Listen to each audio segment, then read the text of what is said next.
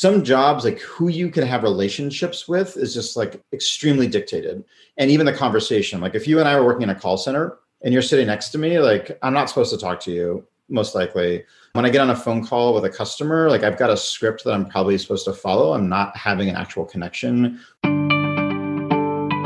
Welcome to Create New Futures, a show about thought-provoking ideas and practices you can use to create and shape your future in life and in business. Join Aviv Shahar, author and innovation strategy consultant, as he shares his proven strategies that have helped clients create breakthrough results. Aviv has guided executives at Fortune 100 companies, and now he wants to help you.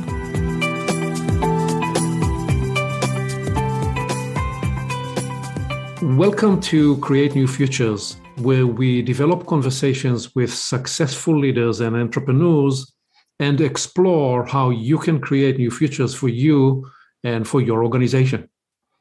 This is Aviv, and today I'm speaking with Aaron Hurst. Aaron is the CEO and co-founder of Imperative, a peer coaching platform that unlocks the power of peers to support and help each other become increasingly more effective and fulfilled. Aaron is an expert on the science of purpose at work and the author of The Purpose Economy: How Your Desire for Impact, Personal Growth, and Community is Changing the World. As the founder of the Taproot Foundation, he catalyzed the $15 billion pro bono service market. We're here to talk about his insights about learning and thriving at work through meaningful conversations, and about how the world of work is changing and is about to change in the coming decade. Aaron, it's great to have you here. Welcome. Great to be with you. Excited for the conversation. What have I missed in your introduction there? So many different things and yet nothing. But I think the most important one is probably my most important job, which is as a parent of two incredible teenage kids here in Seattle, which I think is the cliche, but the most important job and the most important form of leadership. That's awesome. So let me dive right in and ask you first, with all the things that you do at work and you get to get involved in, what do you enjoy the most and why? I love that question. I was actually just doing a peer coaching conversation on this topic, so it's very fresh for me. But there's sort of two things that I love doing. One is invention. So when there's a challenge or an opportunity, trying to come up with a solution to that. It's problem solving sort of mashed up with design, I would say, as a activity. And then the second one is evangelism. Once you've got something you've invented, like you want everyone in the world to know about it because you're so excited about its potential. So those are the two things that I really get, energized by, which is, a good fit as an entrepreneur because that's a lot of what you're doing. When did you recognize that you were by nature, by temperament, an evangelizer? Where would you trace that to? I think it came up most when I was starting the Taproot Foundation. And Taproot Foundation was all about helping nonprofits by getting business professionals to donate their marketing, tech, HR skills. So in starting that, when I was recruiting people at companies, going and speaking at business schools, speaking at trade associations, trying to inspire people to their noble self to do pro bono work, I just found how much I loved telling that story and inspiring them and getting them to see something that they hadn't seen before and having that aha breakthrough moment of realizing they have so much more potential in the world. And I think that was just really addictive for me to do that. So that's probably the first professional time that I enjoyed, doing that. I think my first exposure to it as like a form of public speaking, which was a variation on that, was in high school doing Model United Nations and just having to take on the point of view of another country and their policy and having to give a compelling argument for that policy. I got so much energy out of doing that. Just thought that was so fun. So I think that was my earliest exposure, like as a child. So we're going to flow here in this conversation up and down the timeline. We're not going to do a linear thing or chronological thing, which is great. You mentioned the Taproot Foundation. Yep. What was the idea and how it appeared with you in the first place that catalyzed and inspired you to create that approach? Yeah. So the real sort of origin of it was I graduated from college and moved to Chicago and started working in inner city education at different nonprofits that were supporting teachers largely in the classroom. And after not too long, I got really frustrated because I saw that these nonprofits having the work they were doing is the most important work. The need was just so acute, but the ability to actually execute at any kind of scale to get there just wasn't happening. There wasn't that ability. And I looked around on Wacker Drive, looking at all these big buildings, and you're like, how are these companies able to scale something to go from a incredible small impact to a massive impact?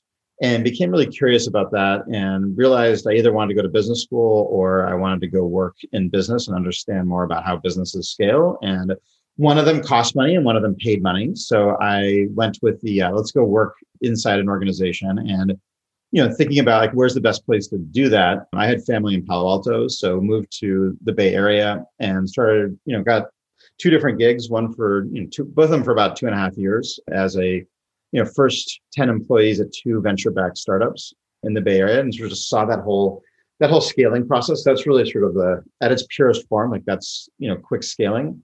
And in reflecting back on it, it was really clear to me that money matters, but also that the skills that startups bring in are skills that generally nonprofits don't have. So nonprofits, don't usually have a CTO or a CMO or any of these other roles early on, whereas startups were hiring them in advance of the need so that they were able to basically pave the runway before they sort of grew up. So, sort of at the end of that journey, I said, I didn't come here to work in startups. I came here to actually help nonprofits with this need. So I started going out and talking to nonprofits about, what is it that you need? How can I help you? Because I know there's the skill gap. And the basic answer was, I have so many different needs and I need all this help with marketing and tech and HR and finance and all these things. And I was like, I can't do all that for you. And that's sort of where I had that aha moment, that invention moment of realizing that if I could create a scalable consulting firm that could do all this pro bono work for all the nonprofits, but using pro bono labor instead of paid labor, could actually scale an organization that could make a meaningful contribution to the nonprofit sector. And that was sort of that moment of realization where Taproot was really born out of that insight. So for me, the special element in the story is you are in those startup opportunities and gigs, but you are staying tethered to your initial inspiration. You're not losing that sense of what brought you there in the first place, because often you'd get a young person into these environments and the excitement and the possibility and money takes over. What was it that enabled you to stay tethered to that sense of purpose and mission? To be honest about it, I don't know that every single day that was the case. I think a lot of times you're solving the problem, you're working with your team, you're trying to get there. And both of the for-profit startups had a social-oriented mission tied to them as well. One was a precursor to blogging and the idea of having everyone be able to create content and to be authors, which to me was an inspiring mission. And another one was about empowering people to take the first steps of homeownership. So I did find some sort of social value in those organizations. But to me, it was having family that's always been focused on social impact was really helpful. It just sort of kept on bringing it back to family values, to what I cared about. So I feel very grateful that I had that support system that kept me sort of honest to my values. So yeah. I'm going to circle back to that and just your formation as an entrepreneur, as a CEO. But let me now lead and ask about Imperative. And what was the insight that catalyzed the idea of Imperative for you? Yeah. So Imperative has been a journey. So there's sort of multiple answers to that question. So the initial piece was, 10 years into Taproot, what I saw was that people were doing pro bono work to make their work meaningful because they didn't get meaning out of their work. And I sort of had this aha moment that I was in the vitamin business instead of healthy food business. And I was like, I don't really want to continue to just help people have an excuse to eat McDonald's and then have their vitamins. I want them to actually eat the healthy meal. And I want to focus on how do I help support that? How do we make all work feel like pro bono work was sort of my design challenge at the time.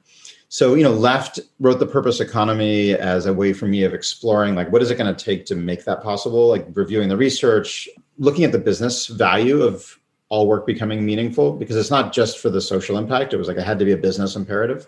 And then we started looking at what is the technology necessary to make this possible? Because the current tech stack in workplace is designed for work to be efficient and about pushing information around. It is not fundamentally built for human beings. And it tends to be written by people who are not very socially oriented and are just sort of looking at work very much like a set of human resources to be optimized. And basically started on this journey doing research with my alma mater at Michigan, NYU, LinkedIn, PwC, different partners, trying to figure out what were positive deviants doing? What were people doing that was different than everybody else that enabled them to be fulfilled? What were these practices that they did? And with the thought of like, we can take that then and we can amplify that. And there are two practices that really emerged. One was people who are fulfilled at work, and this is going to shock you, they tend to know what fulfills them. So it's sort of not surprising once you hear it, but the reality is generally like K-12 and higher ed doesn't teach us the answer to that question. A lot of the assessments out there, they teach you what your strengths are, they teach you what your personality is. They don't really teach you like what fulfills you. And I realized that I had insights and could do the research to actually determine the psychological drivers of purpose so that we could build a tool that would, within 10 minutes, enable every employee to know what their purpose is. So we built that first, and that was very successful, rolling that out, around the world. And then the second insight was that wasn't enough. People had to have a support system to constantly bring them back, to your point, bring them back to their purpose. So they didn't just continue sort of on their, conveyor belt that they're on, but they actually took that step back. And we realized that they were not doing it with coaches. They weren't doing it with managers. They weren't doing it with HR. It was actually, they were doing it with their peers. The people who were fulfilled, like built peer networks that they regularly did job crafting with. They reflected on their emotions. They reflected on what was going on at work, and they came up with ideas for how they were going to show up differently. And we realized that was really the key ingredient to the future of work, was supporting peer coaching networks inside businesses where people are supporting each other to basically craft their job on a continuous basis to be fulfilled. So that's the long answer to your question. Well, there is so much there for me to unpack, because let's just stay with the purpose and inquiry and then come back to the peer coaching. As somebody that used to take people on a 3 and 4 days retreat in some of the largest, most admired companies in the world for purpose discovery and to develop their passionate purpose and their core values, and then build and design a design for their life as to how to realize that. I'm intrigued that you say that you could help people in 10 minutes discover the purpose. So what are some of the core principles that insight and the tool was developed on? Yeah. So if you think about it, if you went and looked at all the people you worked with, right, and all the purpose statements that they articulated, if you look at all those and you started to look at how are they, they're all different in their language, their poetry, but if you look at like what are the actual differences that are being articulated, you start to see that there's really 3 elements that tend to emerge in every purpose that's articulated well. And, we've tested this in a lot of different ways. And one is really, we saw there was a psychological difference in the elevation that people wanted to make an impact. Some people are totally fulfilled helping a person or individuals. For others, they need to feel like their impact is at a societal level. And there's sort of a continuum there. And that has a huge impact on, what would come out of one of your workshops. The second one is that most people's purpose at some level ties back to how their work makes the world more fair and more just. And there you see, and this is like very well researched, there's a continuum of how people are pre-wired around their point of view on what does fairness mean. And actually the definition of what's fair is at the heart of someone's purpose. That's really what they're trying to do, is make the world fair. And this ties back to very sort of traditional ideas around, 2 different polar ends. One is this idea that fairness has to do with basically free markets and enabling, that's what's fair. And the other side, fairness has to do with helping other people and making sure no one's left behind. And there's a continuum, but that has a huge impact on then the definition. And then the final, which is the most sort of, I think, understood, is much more around what is the primary way you solve problems? Because typically in a purpose statement, there's an articulation of what is your role in that. And we found those tend to fall into 4 buckets as well. I won't go into all that detail, but when you combine those things, you could basically assemble 24 different purpose statements that we saw, even with people like yourself who'd done this work forever, they would do it and be like, it's not the exact same words, but you completely got the sentiment behind it. And what's cool about that is that because it's data driven, you can start to do predictive analytics to say, if your purpose is X, we know in this situation, you're likely going to want to do Y. which is very different than if you just do it through what I call like a more poetic coaching environment. And you can start to look at combinations. So if you have these people with all these different purpose types, how are they going to start to show up differently? How do you need to structure goals differently? So it enables a type of scale that wasn't possible before.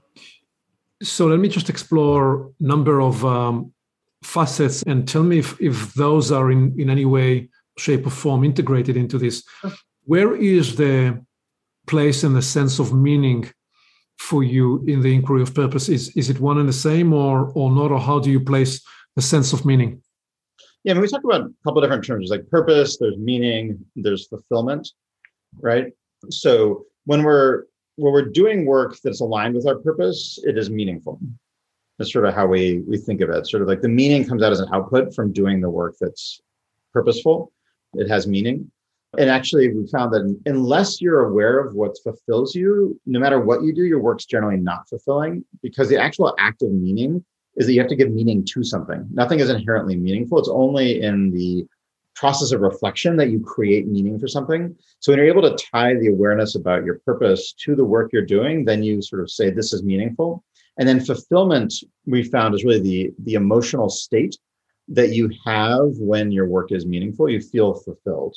And that's been a big part of our advocacy work, is helping to change the narrative in corporations from employee engagement, which is a management perspective, to employee fulfillment, which is what employees want. It's just sort of trying to just create that shift.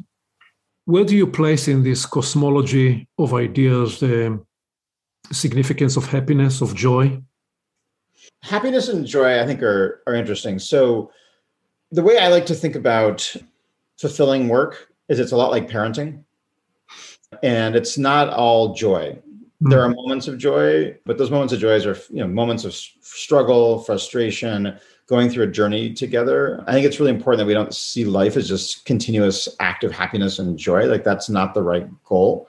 Meaning often does not come from joy or happiness. So I try to generally, I think it's a very American concept, try to push people a little bit away from that as the goal and have them connect to the moments when they felt fulfilled, which could have come after something that was very difficult and painful.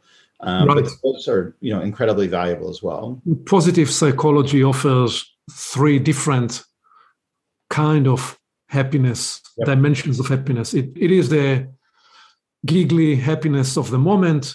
It is that sense of meaning that you speak to in the sense of when you are fulfilled at work. And it is that third element, which is when you lose the sense of time and you are in some kind of a flow state. So where do you place the desire to be in that creative zone, to explore and enter flow states? Do you believe that they show up when you are in the zone of fulfillment, or how do you place that? I think when you're working in alignment with your purpose and that is your natural flow. So by definition, like, you're much more likely to be in that state of flow as you define it. The other thing is that the definition I often gave that people found helpful was of those 2 different, like, broadly the 2 different kinds of happiness. I get that there's the 3, but that the first one is like carbohydrates and sugar. Yep. And the second one is protein. And they both generate energy, but it's a very different type of energy and very different nutritional value. And that there's, value to both, but you wouldn't want a diet of all sugar and carbs. Right. And a different collateral health or damage as a result of both. Let me explore 2 more additional elements in this. One is the spiritual and the other is the developmental. Did you overlay your research with some developmental theory and developmental stages, and do they impact and change in any way that sense of fulfillment at work? There's 2 different pieces. So we looked at it in terms of like what someone's purpose is. We found that that's pretty stable. It's more a question of people's self-awareness. So typically when someone changes their articulated purpose, it's not because they've changed, they've just become more self-aware about who they are. So I think of it more as like peeling back the onion, and that they, are fundamentally shifting. What we did see a bigger difference is what we framed as a term called purpose mindset. And what we saw was that there's actually a mindset tied to people who tend to be fulfilled, where the role that they see work playing in their life is different than other people. Some people see their work as being about, just a financial transaction. Some people it's about ego, and there's others who see it as being about, creating value and being fulfilled. And those people are much more likely to be fulfilled. No surprise there. And we did see that you saw more of a correlation there over time in terms of people shifting on that. And generally, as you got older, people were more likely to be purpose oriented or purpose driven. And women were significantly more likely than men to be purpose driven. So, and the most purpose driven category is basically women over 50. That's where you had like the sort of pinnacle of that, which actually is like one of the most discriminated against segments of the workforce. So it's interesting in this context, like in many ways, the most valuable employees are the ones that are least valued. So implicit in this insight is that the purpose mindset is something that a person can cultivate, can develop, and can evolve over time. Yes, and so I think that's right. We did some early research, which wasn't definitive, but it pointed to signs that there were actually like specific psychological problems that tended to cause the first two states. So generally, we saw people who were in the money mindset, like work as a necessary evil, generally had fundamental issues that they didn't trust the world. And those tend to tie back to very early childhood, based on secondary research on that. And therefore, like they're not going to give the power to their work to be more than that because they don't trust the world. And then the people who see work as largely about career and performance and like proving yourself tended to have fundamental issues with identity and self-worth, where they felt like they needed that to show up at their high school reunion and feel like they were successful because they didn't have enough identity for themselves without that work being that identity for them. So they can develop, but they have to work through. My hypothesis is you have to work through those psychological changes. You can't just say, this is the better state to be in. You're like, yep, great, I'll do that. It's actually about addressing those underlying psychological issues that create that change. Well, actually, the way you define these three mindsets, they correlate very nicely with different developmental states. So, and naturally supportive for that. The last dimension to explore is the spiritual. I don't mean in that sense the religious dimension, even though that is by itself an interesting inquiry too. So let me ask you both about the religious and spiritual in the way different people define these terms. Have you found any correlation in any way in the way you were building the map of meaning of purpose at work? Not really, to be honest with you. Like I think a lot of the early work in purpose is done through different faiths. And I think that's often where people look to do this type of work. Like a lot of the reason people go to a synagogue or a church or what have you is for that pure support and reminder of like what matters. So I think I thought of it more in the sense of like what we were doing is creating a secular alternative to that, where people could do that exploration and they would have the support of a community to keep bringing them back to what matters and that intentionality. But from a psychological standpoint, like looking at, are people more likely to be spiritual if they're purpose driven, purpose oriented? We did some early looks at that, and there was correlation there. I think that's not surprising, but not any deeper than that. So let's now look at this idea of peer coaching and the distinction you made earlier. How did you discover that, and how do you differentiate actually between peer coaching? Is it structured? Is it not very structured? And how do you make those distinctions between the mentoring, the other kind of coaching modalities, to the one you focus on in catalyzing peer coaching? I mean, we took a lot from different practices, from therapists to coaches to mentoring, and sort of looked at all those, but really thought about it. Like, let's look at the behavioral science like at its core and not be too influenced by those existing models. Let's actually look at the science behind it. And there are a bunch of key differences. And one of the things I would start with is, what we've built with our platform is really a continuous process. Our belief is not that you need a coach for a month and then you're done. Our belief is that coaching should be a continuous process throughout your career, from school all the way through to retirement and beyond. And it's a process that is going to be critical, especially going forward in the workplace, because with so much change constantly happening in the world, with so much stress going on in the world, people need that continuous support mechanism for them. So it's a continuous motion versus like a solve for or a skill building model. So that's sort of one. Second piece is that we design the whole process. It's not about advice giving, which is what mentoring tends to be. This whole process is about two people coming together to reflect on what's going on, talk about sort of the dynamic of that, and tie it to their own reflection about what matters to them, and to identify a change they're going to make every 2 weeks to enable their success. And the goal is to help people solve their own problems, not solve it for them. Whereas I think most corporate cultures and most of our culture in general is a problem solving mindset. And this is much more like help people actually empower them to solve their own challenge.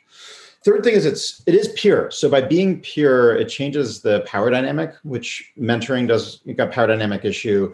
So you're actually able to share stories at the same level about what you're doing, that actually those stories are of high value to each other. So it's not. This is a reciprocity. That's right. Based conversation. That's right. Both, each side is helping the other side. Yep, exactly. And continuously. And a lot of it's just by hearing someone else's journey and story. It builds this empathy. It creates ideas. There's tremendous value in that. So that would be sort of the next thing I would share. And then it's got benefits that you wouldn't see in those other modalities. So one is we found that after doing peer coaching on our platform for 1 quarter, people report having a meaningful relationship they've built with someone who's typically a stranger to them inside their company. So you're starting to build networks and break down silos inside an organization through this, which is incredibly important. You're starting to build inclusion. So building a relationship with a coach doesn't really do much for you from a inclusion and relationship standpoint. But when you're suddenly having a partner who's different than you are in some dimension, and you're humanizing them and creating that sense of belonging, you're seeing a significant ripple effect.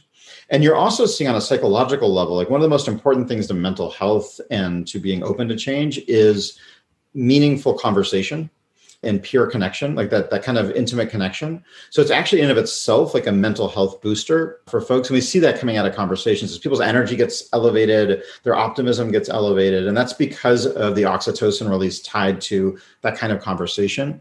So there's a lot of like pretty fundamental difference. We really see this as less like a program or a sort of part of a journey and more of just a continuous part of the flow of the future of work. What kind of scaffoldings and support and tools do you provide for those one-on-one interactions? Yeah, so a lot is the answer. So it starts off with, we do the purpose profile for everyone, which is then used for matching. So we do the matching of them. They then go into a video interface. We're posing specific dynamically generated questions that they each ask each other. Each of those has a follow-up question. So it's helping them dig deeper. And then it's also surfacing insights from their purpose profile. So if we know all these things about someone based on that. So when they're answering questions, we can like pop up and be like, struggling with this question, here are some ways that you may think about it. And we're finding that's been really critical to help people dig deeper and to get them to true insights about themselves. And then at the end of each conversation, they're making a pledge of a commitment they're going to make to their colleague, of something they're going to do. So we're able to provide the scaffolding of making sure those are well articulated and thoughtful. And then 2 weeks later, when they reconnect, checking in so we can actually look at the accountability and the impact of the actions that they're doing. So it's pretty robustly scaffolded. They're also taking notes for each other as they go. So you have a whole history of notes from your coaching partner from all your sessions that you can refer back to. So you have that resource. And these work virtually or in person or both? Virtual. So our assumption is that, whether people are working from home or not, like you're trying to build bridges between offices, between different departments, et cetera. So virtual is a much more effective way to do that. And it's interesting. We've actually found in a lot of ways, it's been more successful than in person. Higher level of intimacy. Higher level of intimacy. Higher level of intimacy and safety in the virtual. That's exactly right. And there's less of like worrying about what you look like, what you smell like, how you're showing off. It's more comfort we're finding for a lot of people in that environment. Is there a time component? These are 45 minutes, these are an hour, these are 30 minutes. They're each about an hour. We found that's about how long it takes to check in on your past goal, do the sort of reflection, and then come up with a new outcome. So it's about an hour every 2 weeks, and then you switch partners every quarter. So over the course of a year, you have 20 conversations, but with 4 different partners. So it starts to build your network inside the business or inside the organization. So it's always inside the same company? So let me ask you now, so what is the business model? How do you make money in a business like this?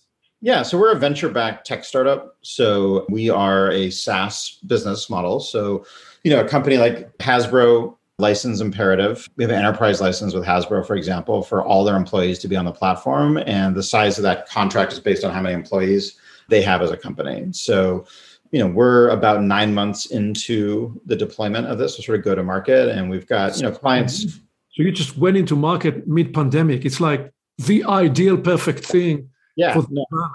Yeah, we started working on it in 2019, but it was really, we had to raise venture capital to like really go beyond prototype into the true build, and then had alpha and beta clients. And then in Q4 of 2020, like really went to market and have just seen incredible response. I mean, everyone from Microsoft, Target, Zillow, Boston Scientific, some really large brands are embracing this and exploring it as part of how they're thinking about the new operating system for work.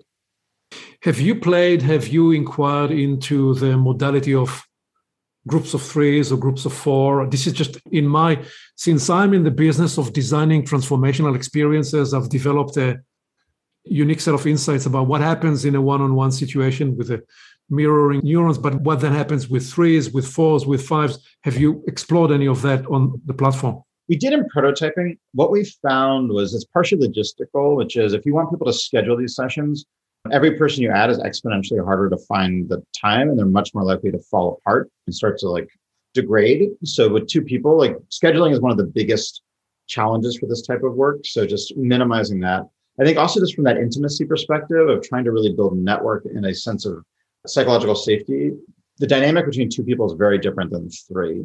The safety is very different than with three, for example. There's lots of benefits to 3, 4, 5 as well, but just from the pure like coaching value of creating safety, of creating a deep connection between two people, we felt like it was the better modality. I do think 3, 4, those things work. I just think they're much harder to scale, and they're less predictable in terms of the dynamic within them. They need more guided or structured scaffold to enable the flow to be predictable.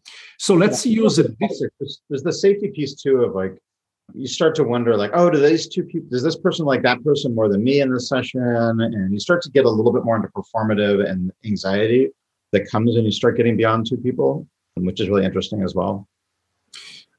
So let me actually ask there, what else do you do to promote, to encourage the authenticity of the conversation? Is that part of those scaffoldings in the prompts and the questions? And that is partly helping people relax into a deeper sense in themselves and discover the safety? Yeah, I think a lot of it's because it's all based on the purpose science and that people are being fed these insights about them from a purpose perspective, that tends to put people in a mindset that's more abundance oriented, more service oriented, more best self oriented. And when they hear someone else validate that, they feel seen. So it really accelerates that process pretty significantly.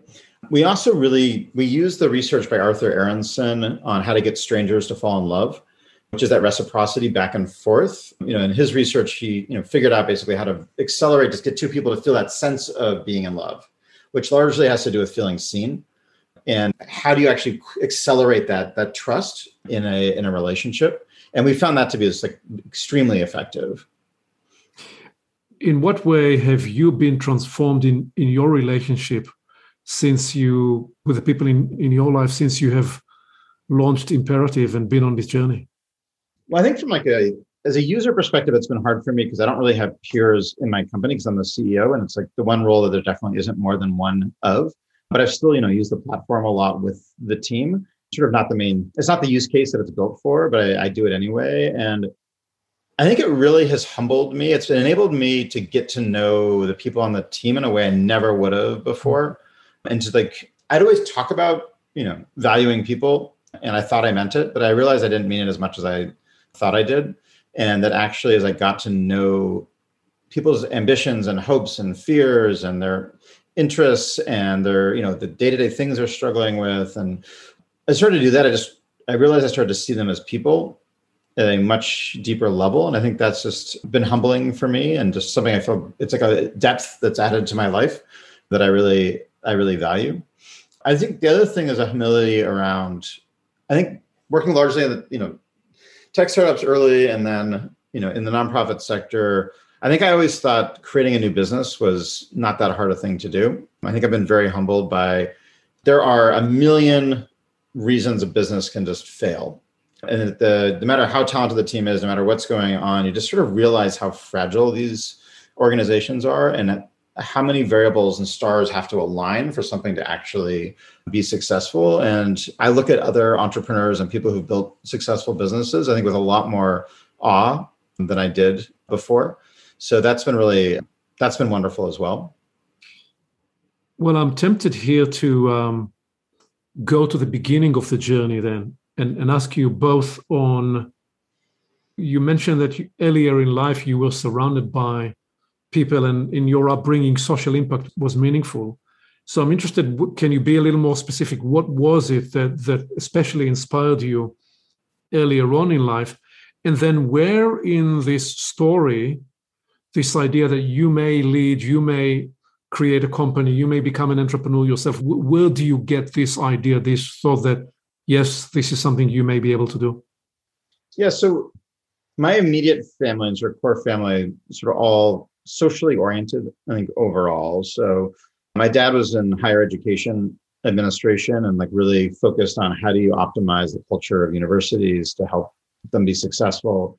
My mother was a sort of more like arts oriented, was a belly dancer, an astrologist. She sort of was did a lot of different things. She worked in Mexico helping sort of create cooperatives for women to be able to support themselves.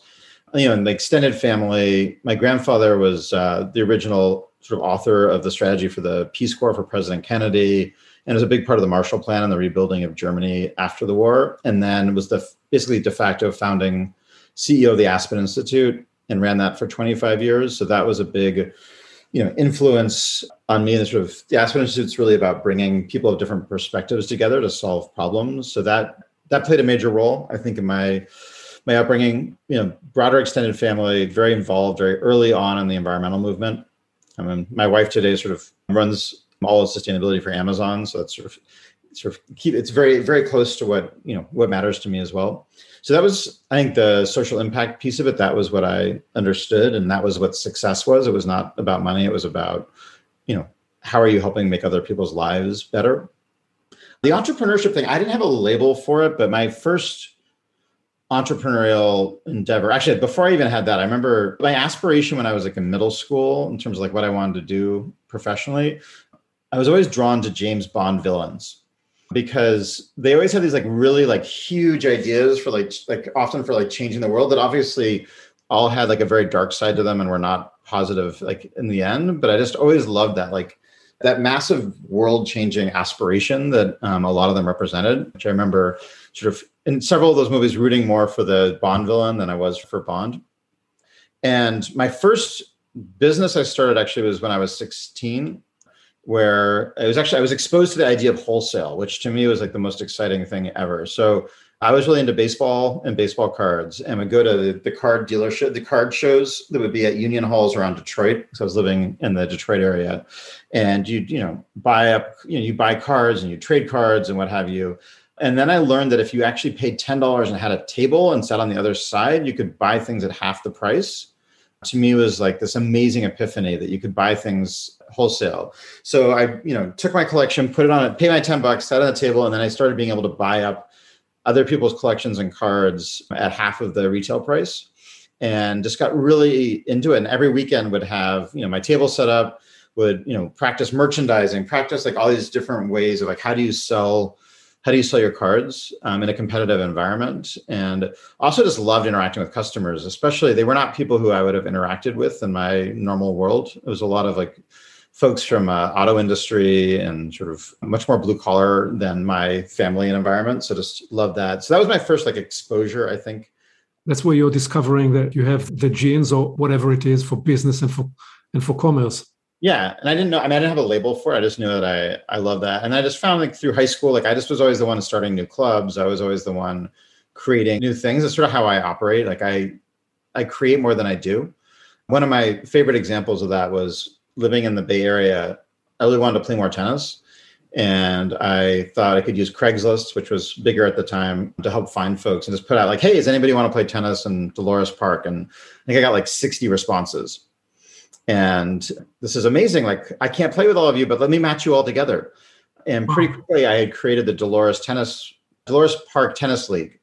At any given time at Dolores Park, like half the people playing were from this network I'd created of people playing tennis. And I never once played tennis in that as part of that. So this is an example. This is a story about what it's not a business, but an opportunity finding you rather than you seeking the opportunity. Yeah, which I think almost always happens. It's like you run into something and you see you sort of have that aha moment of potential. Yeah. So at what point are you beginning to grapple with turning opportunities like this and then the foundation into an organizational success, and you're grappling with who are the people that I need to bring on the team and developing that management and leadership and team leadership mindset? Describe to me a little bit of that journey and some of the key insights there. It's not, I think in most cases, I don't set off to do anything. I get inspired by an idea and I want to sort of see if I can invent something to solve for it. And some of those inventions you realize have a much bigger opportunity, and that to actually realize the potential of that invention, like you need an organization behind it and you need to build something. And in some cases you say that's a nonprofit from a tax status perspective and how you design it. And, in the case of what I'm doing now, I'm like, the only way you can build B2B software and scale it is being venture backed. That's how that works. So you choose that as the model. I did not set out saying I want to create a venture-backed tech company. Like that was never on my aspirational list of anything. It is the path for this invention and this aspiration. So that's sort of where that came from. So with each of them, it flowed from the invention. So with Taproot, I started off, I said, I have this idea. Again, Craigslist, because that was the way you communicated back then. I posted saying, hey, I have got this idea. Does anyone want to work on this with me? And just got tons of people saying, hey, I'm happy to work full-time for free. I'm happy to help with this. I'm happy to get my company's resources behind this, and started to sort of see this momentum behind it.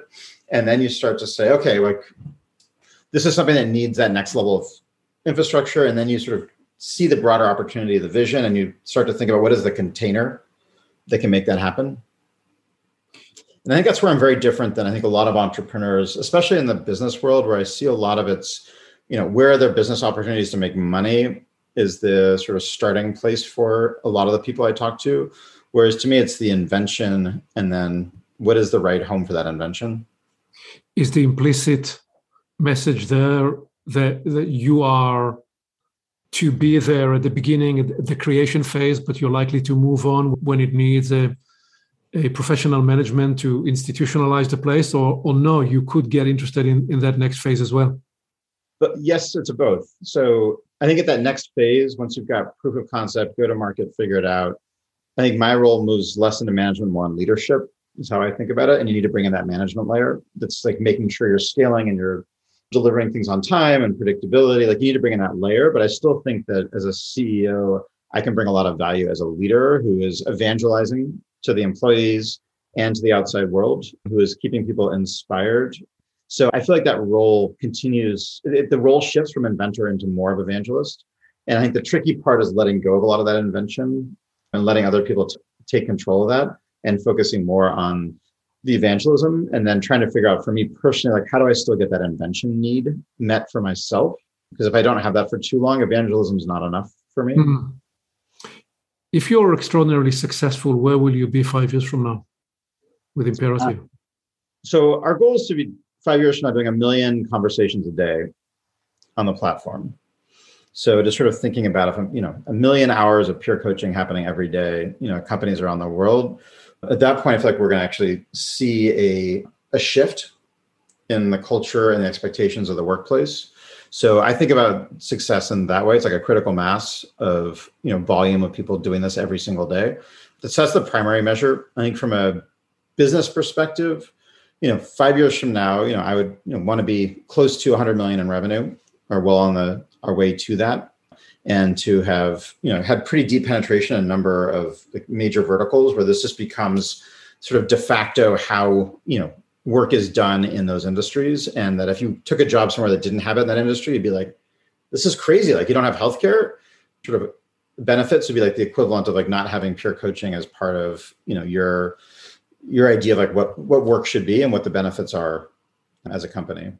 So do you have a big theory of the case in terms of the evolution of the experience at work and where we are and why this is meaningful now and where and how the world of work is changing in the coming decade? Yeah, I think a lot of it's, the seeds for it are all already here. And I think a lot of it's come out of crises, which has become more clear to me, coming out of the pandemic. But I saw in starting Taproot around 9/11, people's quest for meaning. They were saying they saw these first responders, saw people doing, this great work. They're like, what does my work matter? What am I doing for meetings? There's this huge push there. We saw with the financial meltdown in '08, people stopped having the same trust in work in their employer. They used to have, it was a huge push around autonomy and people being more autonomous in their choices. You saw the rise of things like Uber and Airbnb, all these sort of autonomy-driven career paths. And then what we've seen with the pandemic is this huge push for need for human connection and mental health as being two fundamental shifts that have happened. So I look at the future of work, I think it's a combination largely of those things: optimized for meaning, optimized for autonomy, optimized for connection, and optimized for mental health. So if you look at like, what does that mean sort of as a go forward? I think it's a lot about how do you empower people to self-manage with the support of peers versus the traditional model, which has been very hierarchical and about your manager being the one who's managing you and responsible for your success. I think especially as organizations are more and more agile and much more network-based, we're going to see much more of the tools go into the hands of the employee versus the manager, and that the network connections are what's going to support them in their work. We're going to see a lot more focus on the fact that, and actually I was just listening to a podcast Brene Brown did on burnout, just saying like, we're first and foremost emotional creatures that think sometimes. And I think work right now and all the systems are designed assuming we're thinking creatures who unfortunately have these annoying emotion things on the side. And I think what we're going to see as we understand more and more about the psychology and motivation in the workplace is that we're going to see a shift in the workplace where emotion is going to become a much bigger part of how we design the work experience, and not just assume people are, thinking robots who just solve problems. And that's going to have a ripple effect in the systems needed. How will we reconcile those two gaps? First, that there are many jobs that are probably not going to be fulfilling and are not going to be purpose tethered for people. And second, people that want to do all sorts of things because of the sense of purpose and meaning and fulfillment that perhaps cannot be expressed in a work-related or in a business or money-making context. How will we solve these two gaps? I mean, first I would say we found people who found meaning and purpose in every job we've ever studied.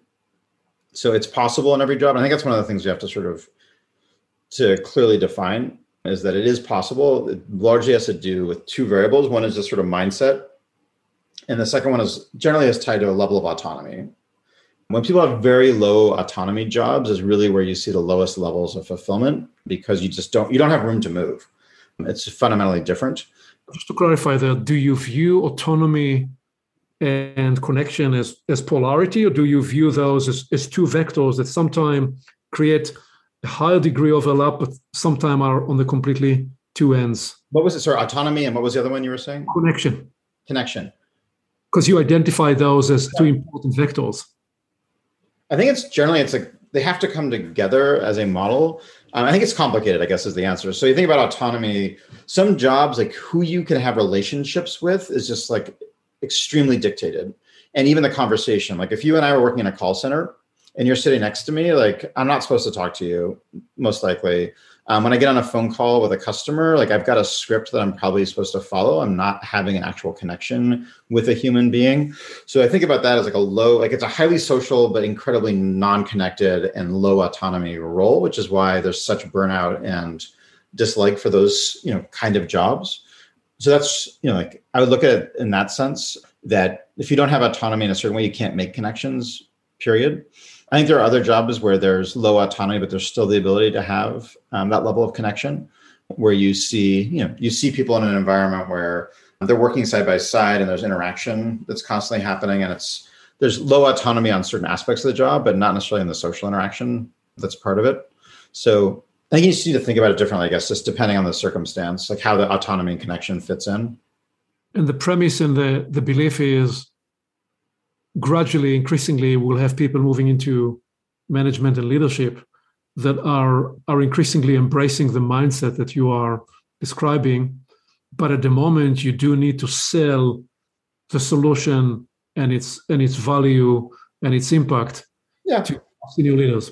Although I think since I wrote The Purpose Economy and really sort of beating the drum around purpose, seeing like a fundamental shift, I think, in executives and their understanding of the importance. And Microsoft, locally here in Seattle has been a great example of that. I think the pandemic accelerated that, where I think most executives are understanding the need for connection and the psychological part of work much better. And then, from a generational standpoint, millennials get this way more than older generations. And, as the subsequent generations sort of emerge, that need is even more and more acute. So I think it's just going to get easier with every year as you see those changes happening. But I would say also, there is fundamentally something going on in the workplace which is very, very negative, which is very obvious. It's just there is more and more of these like separation between people who have low autonomy jobs and high autonomy jobs, people who have high paying jobs and low paying jobs. These things are all they're very connected. I think the future of work for the low autonomy, low paid jobs right now, does look pretty bleak. I think some of that, there's hope in certain paths. I do less work in that domain to be able to speak too heavily to what, I think the future of work is for those folks. I think a lot of those jobs will be automated. It'll become a question then of what do they do? I think the other major piece will be, which I talk about when I have to do keynotes, is the things that are going to be automated are things where it's like a repeated process that produces predictable outcomes, right? And that's generally what you can automate because you can create rules around how that behavior works. That's also the definition of a professional. So if you think about what makes someone a doctor compared to someone else, is that they can do the same procedure multiple times and get the same output. If you think about what a lawyer is, that's the same thing. All these roles that have been the most, highly sought after paid jobs are actually in a lot of cases exactly the definition of what can be automated through AI. So a big part of what I also have been pushing about the future of work is that we start tying our identity more to our purpose and less to a profession, because professions, I think, are going to be a dying framework, because it's by definition what's going to be done more and more through technology. That's a fascinating reframe. And you find with leaders that people are prepared to embrace that mindset shift that you're proposing. I think they're starting to. I think there's a recognition that change is happening, the AI side of it, and the move away from that. And there's a recognition that people need to have a growth mindset, which is basically this idea that I'm not a doctor. I am a person who likes to make this kind of impact and to solve problems this way, so that, if that job goes away, I can go and do something else. So I think there's a recognition of that pretty significantly. I don't think most doctors or lawyers or what have you have faced yet the reality of what's afoot. You're predicting or foreseeing a future where all proceduralists are out of job. You are there to create different kind of value, different kind of meaning. And we are either one way or another engaged in a creative or inventive or transformative role, or we're out of work. Yeah, it's like creative piece. I say, if you want to do well, be as unprofessional as possible. That's sort of a cheeky way of sort of expressing that. But no, I think that is key. It's going to be that human quality. And therefore, we have to define people's identities more and more about the humanity instead of these artificial sort of professional labels that are by definition fixed mindset. The one last distinction I'll make there when you talked about growth mindset is, it sounds to me that you're even more describing learning mindset. In my work, I make the distinction, the two. When we truly show up in an environment where we are all prepared to coach each other, which is the one you promote with peer coaching.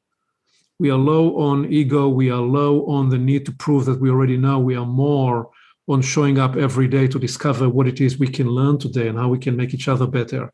And that is a different way of being wired and engaging at work. So very exciting.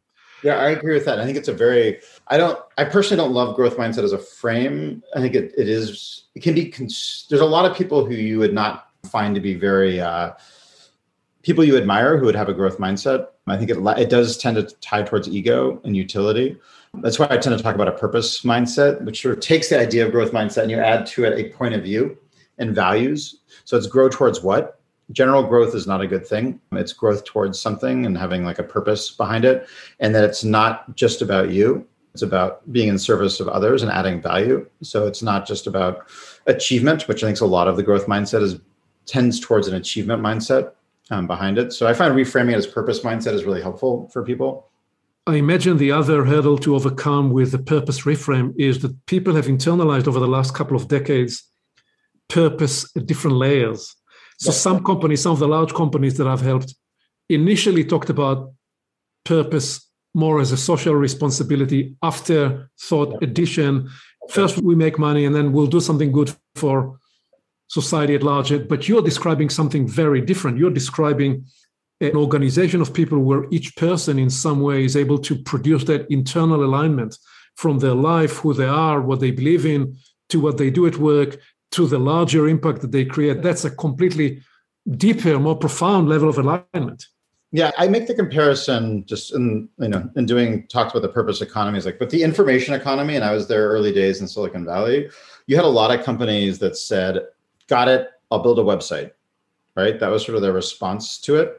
And others ones said, oh crap, like this changes every single aspect of my business. And they just went through that digital transformation process. And if you look at the companies that thrived coming out of that era, it was not the ones that just thought it meant building a website was enough to say that you are now, digital. I think the same thing's true with this new era that I'm calling sort of purpose economy. You can just give your employees volunteerism and philanthropy. That's the equivalent of giving them the website.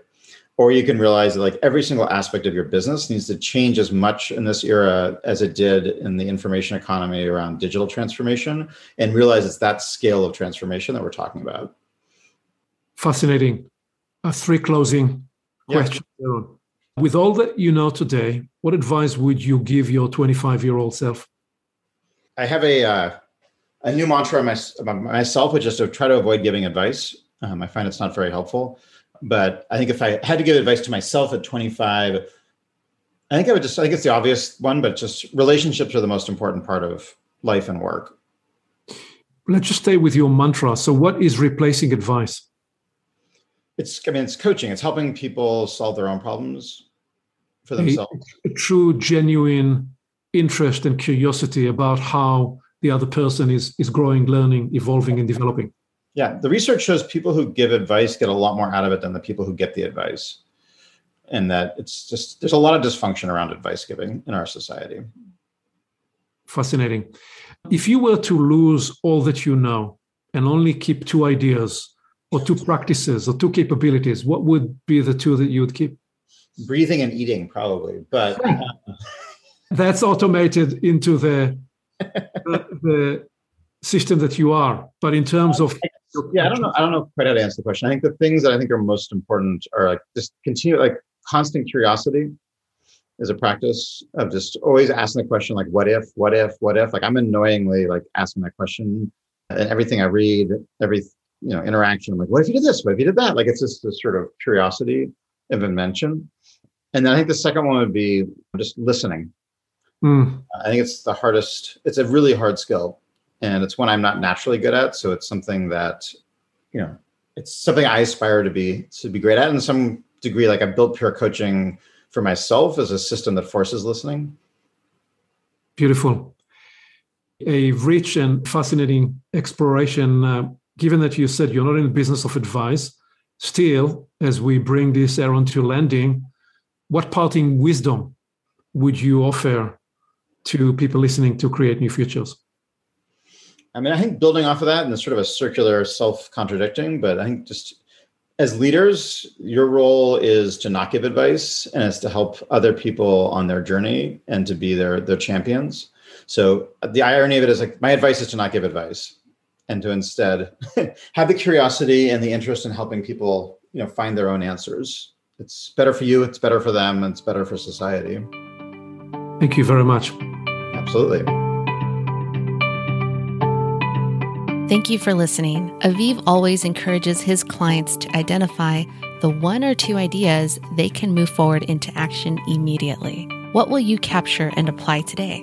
You can always begin with a small action and then build momentum over time. When you move forward from an idea to action, you get immediate ROI, return on the time you invested, and return of learning. And then the learning cycle builds the success propulsion. One more thing. You can reach Aviv directly by phone and email to discover how he can help you create a new future for your business and organization. Creating your new future can begin today.